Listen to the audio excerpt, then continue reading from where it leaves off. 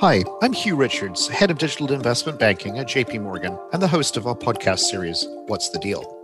Each episode, I'm going to be joined by global business and industry leaders to look at the trends driving deal-making today and how they are transforming businesses and industries the world over. In today's episode, we'll be sharing our experts' perspective on Brexit, the UK's separation from the European Union. It's certainly an understatement to say that the tumultuous 4-year road to Brexit has been extensively discussed. So today we're going to focus on navigating the path forward as the resulting policy, economic, and political trends are coming into focus.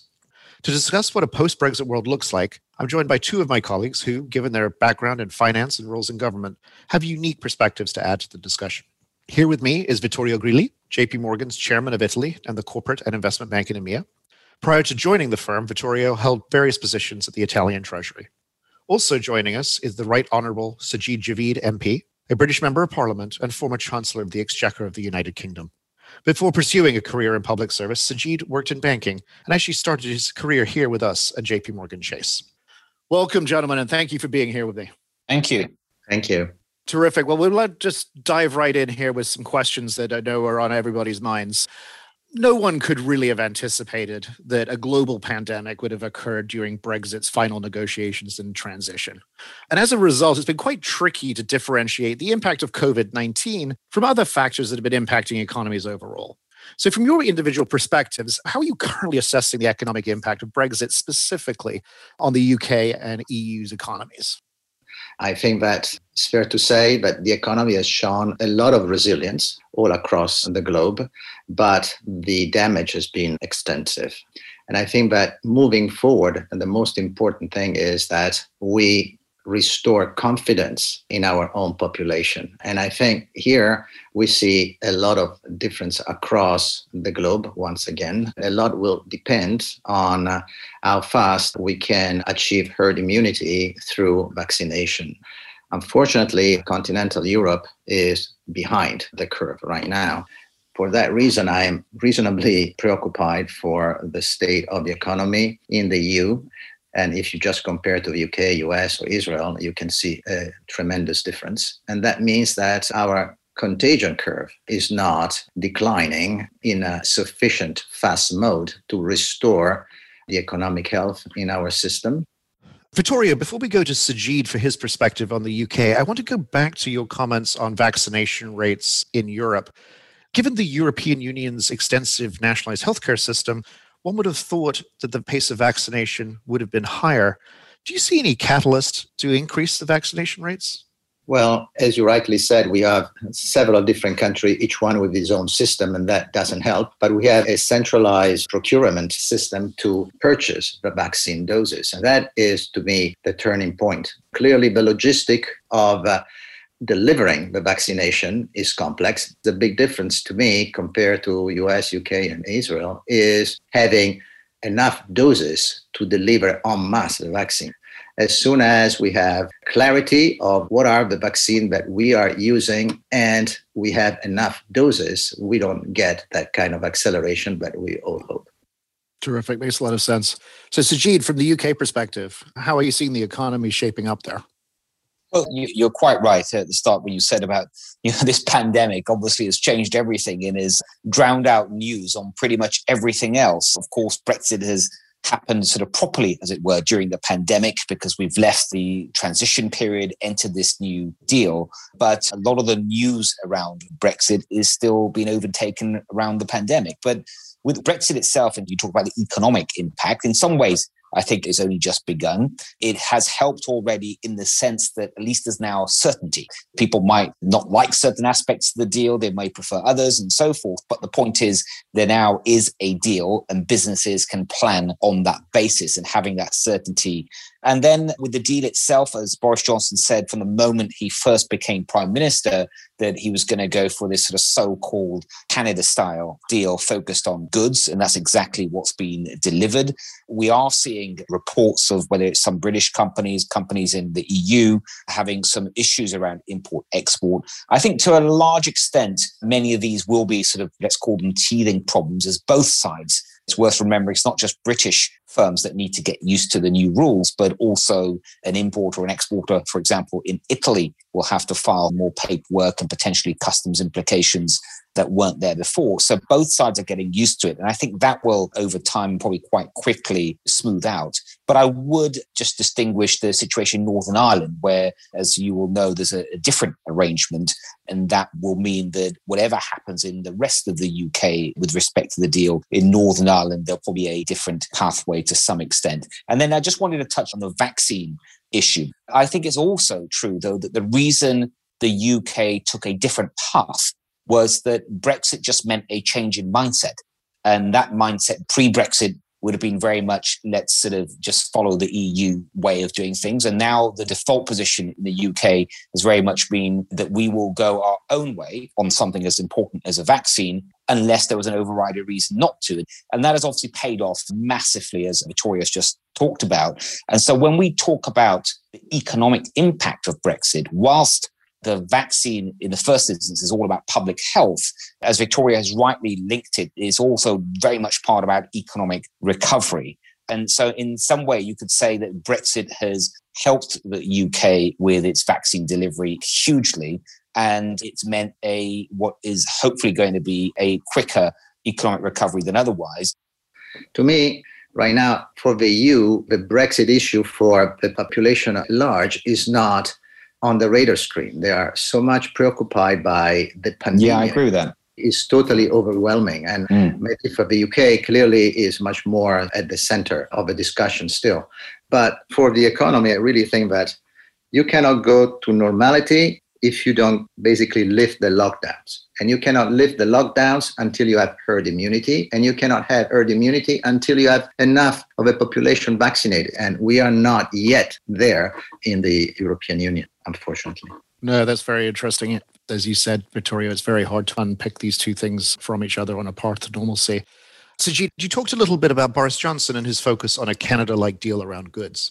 Obviously, trade was central in the future of trade relations between the EU and the UK. In terms of the objectives going into the negotiations and how they ended up, how close do you think that each side achieved their objectives, recognizing that in an ideal negotiation, both sides walk away a little unhappy? From the UK government's point of view, if you look back to when Boris Johnson became Prime Minister, and it's worth remembering, it actually wasn't that long ago. I think it's fair to say the UK Parliament was in sort of gridlock, very indecisive. It took a general election to sort of solve the problem in Parliament in terms of moving forward. But it is the agreement that, broadly speaking, that the UK wanted, the so-called Canada-style agreement that was focused mainly on trade rather than services, zero tariffs, zero quotas, and not being subject to EU law and not having to be a rule taker going forward. So it's broadly achieved those objectives. I would say, however, this is a deal that clearly, if both sides wanted to in the future, they wanted to build on it, they wanted to enhance it, perhaps with an element of services in some way, that flexibility exists. There's an ongoing dialogue built into the deal. The deal already is broader than just trade. For example, there was an agreement on mobility. There was an agreement on some security arrangements and things. So it goes beyond, in some elements, what a more traditional trade deal would look like. We've just got this. This is sort of fresh off the printing press, so to speak. And as we've heard, there's still companies that are getting used to the new arrangements. But I think over time, especially in areas like data, maybe certain aspects of services, it's an agreement that can be built on if both sides want to. And the EU's done that before in trade deals that it's got with Japan or Canada. There's been a gentle sort of evolution of those deals. And I think it will be in the interest of both the UK and the EU as a trading bloc to make sure that that relationship remains positive. Interesting. Vittorio, Sajid definitely challenged me there on my assumption that in any negotiation, both sides walk away a little unhappy, as it sounds like the UK got broadly what they were looking for. How does the EU currently look at the arrangements that are in place? It's more difficult to assess because this is something that was not clearly initiated, not wanted by the EU. And so there was not an objective at the very beginning. Clearly, it's not just one country. There are many different countries with different sort of idea, potential approach to the issue and different sensibilities. So I think it was more like playing on defense on this, trying to put as least damage within the well-known framework as possible. But I think that at the end, policymakers are reasonably happy with the final results, but probably reasonably happy on the way forward. Because what we have now is breaking up of a relationship, as we knew, but we are still far behind in defining what that relationship will be. Sajid rightly said that European Union had many negotiations over the years on trade agreement and established a relationship with several other countries. But somehow this is different. We have been so close and we are still so near between continental Europe and the UK that the idea that we can redefine those relationships like we have done with Canada and Japan, I think, is not a good prospect to me. Yeah, interesting. Let's talk about some trade relationships with some of the bigger blocs, such as the US and China. Obviously, interplay between the UK and Europe is evolving, as Sajid said. How do you see this affecting the current situation with both China and the US, particularly given the new administration in the United States? Well, I think that this is a clear, crucial moment for geopolitical equilibrium, because it would be complex by itself, but when we're coming out from this pandemic is going to make a difference. And I already see from what we had just said, the trajectory of exit are going to be quite different. China has already had its own trajectory and is well beyond the pandemic issue. The US I see coming out with a very, very steep gradient. The economy of the US has been damaged less by the pandemic than Europe and the UK, I believe. They, I think, going to have a faster and a stronger recovery. And this will clearly change the strategic point of view. Europe, as I said, is going to be coming slowly out of it, and this will remain their center of attention. You mentioned new administration, but I don't think there's going to be a new agenda.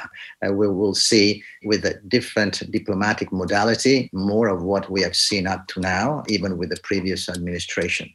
Starting with the Obama administration, not just Trump, the relationship between EU and US has been becoming more and more tepid.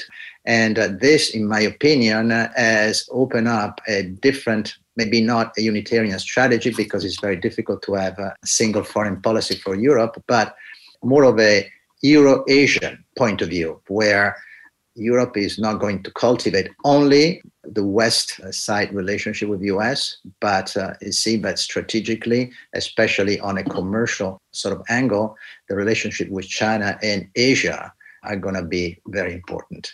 Interesting. And Sajid, how do you see this through the lens of the sort of the quote unquote special relationship between the US and the UK with the change in administration, particularly around how we're going to approach trade going forward? I think the special relationship is still there. It's still very special and still very strong. And it's worth keeping in mind that historically, going back decades, it hasn't really depended too much on which party holds the White House or Downing Street, and it's sort of endured beyond personalities. And I think that's still the case. My own view is I think that the change in administration in the US is a good thing for the UK. In fact, I'd go broader and say I think it's a good thing for the world. I agree very much with Vittorio. Despite that change in administration in the US, I think the attitude, broadly speaking, to China and Russia won't change. And Vittorio's right to sort of think about how that might impact Europe and the UK. The UK's own views on both of those countries are probably closer to where the US is than the EU. So let's take a break for a moment from policy and trade implications and move to sort of the more informal conversations that are happening around dinner tables in both Europe and the UK. And given your backgrounds, we're sure that you sit at the center of many of those discussions. So Sajid, for example, what are people talking about regarding, say, Scotland and its future within Europe and the United Kingdom? We've got local elections coming up across the UK, but Scottish national elections as well. And the Scottish National Party may do better in those. It may not. There's got some issues. But if it does, no doubt it will call for another referendum, not least because they've said they want one. But I certainly don't think another referendum is inevitable. The last time one was held, which was only a few years ago, all sides agreed that it would be a once-in-a-generation question. I think everyone understands you can't constantly be going to people and saying, do you want to be independent? Yes or no, yes or no. Keep asking that same question again and again. Personally, I don't expect to see a referendum at all. But that said, the question around Scotland is not going to go away. What you might see is the UK government sort of showing even more forcefully how being in a union benefits everyone concerned, the Scottish, English, Welsh, Northern Ireland, everyone, and trying to sort of highlight those benefits. As far as Brexit is concerned, as I said, and as Sajid said, pandemic is dominating. But still, I see that the people more concerned in sort of informal chat are the young people. Maybe even because of a pandemic, they feel like caged in. But even Brexit is a sort of a cage for them, because it's undeniable that UK and the US is always represented for the new generation, some sort of a model in terms of culture, in terms of education. And so this idea that all of a sudden is not part of our sort of home, so that I may have trouble in going out and reach out to the UK, they clearly don't like that at all. On a broader discussion in Europe, I think that a lot of people believe that since last April, when Europe started marching, to me, in the right direction and the right speed to face this delicate phase, people are really hopeful that Europe will be able to switch gear economically and politically. The nationalistic, populistic approach to politics that, in my opinion, has made so much damage is possibly on retreat. I think pandemia in its strategy has focused the minds on what really matters and is bringing back people to look at what is true and what is not true. And here is, I think, the moment for Europe that was, somehow on a defense mode to go back and show that they can attack by delivering results. And everything clearly is not just the recovery plan, is everything that is all around it, and the political will and unity across different countries to do a good job with it and show that Europe has a raison d'etre and matters. Of course, there are a lot of challenges. One is clearly next autumn with German election. A strong Europe, a deep Europe, a more integrated Europe cannot happen without Germany leading it. The era of Chancellor Merkel is coming to an end, and the new equilibrium in Germany is going to be very, very important.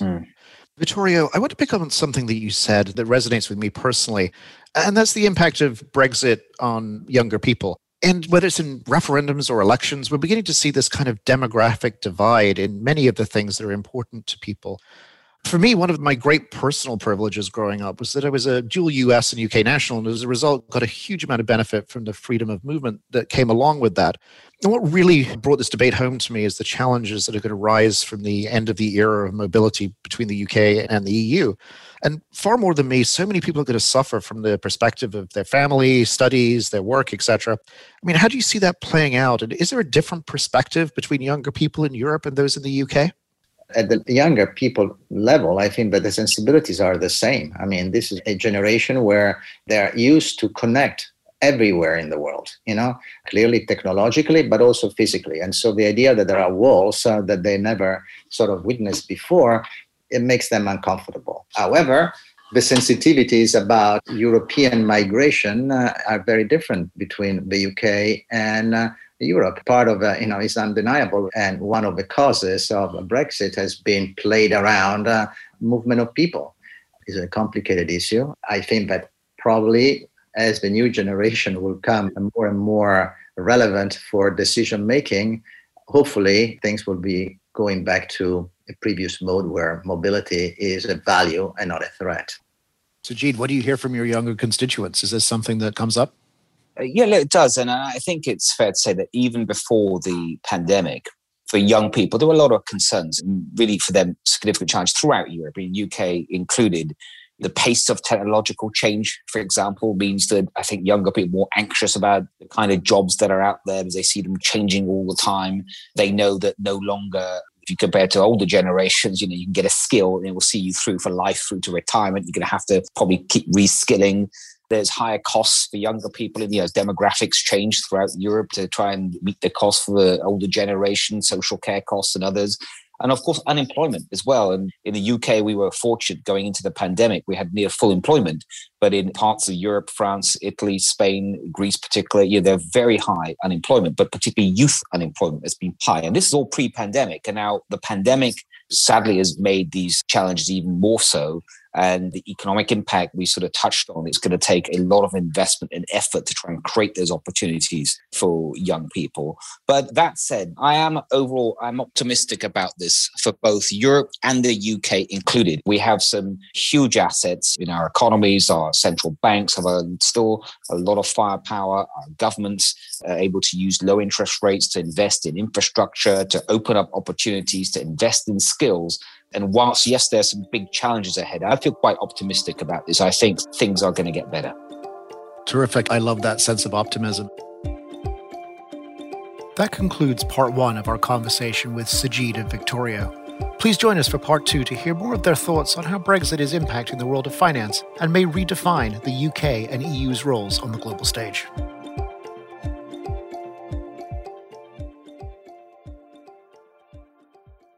This material was prepared by the investment banking group of JPMorgan Securities LLC and not the firm's research department. It is for informational purposes only and is not intended as an offer or solicitation for the purchase, sale, or tender of any financial instrument.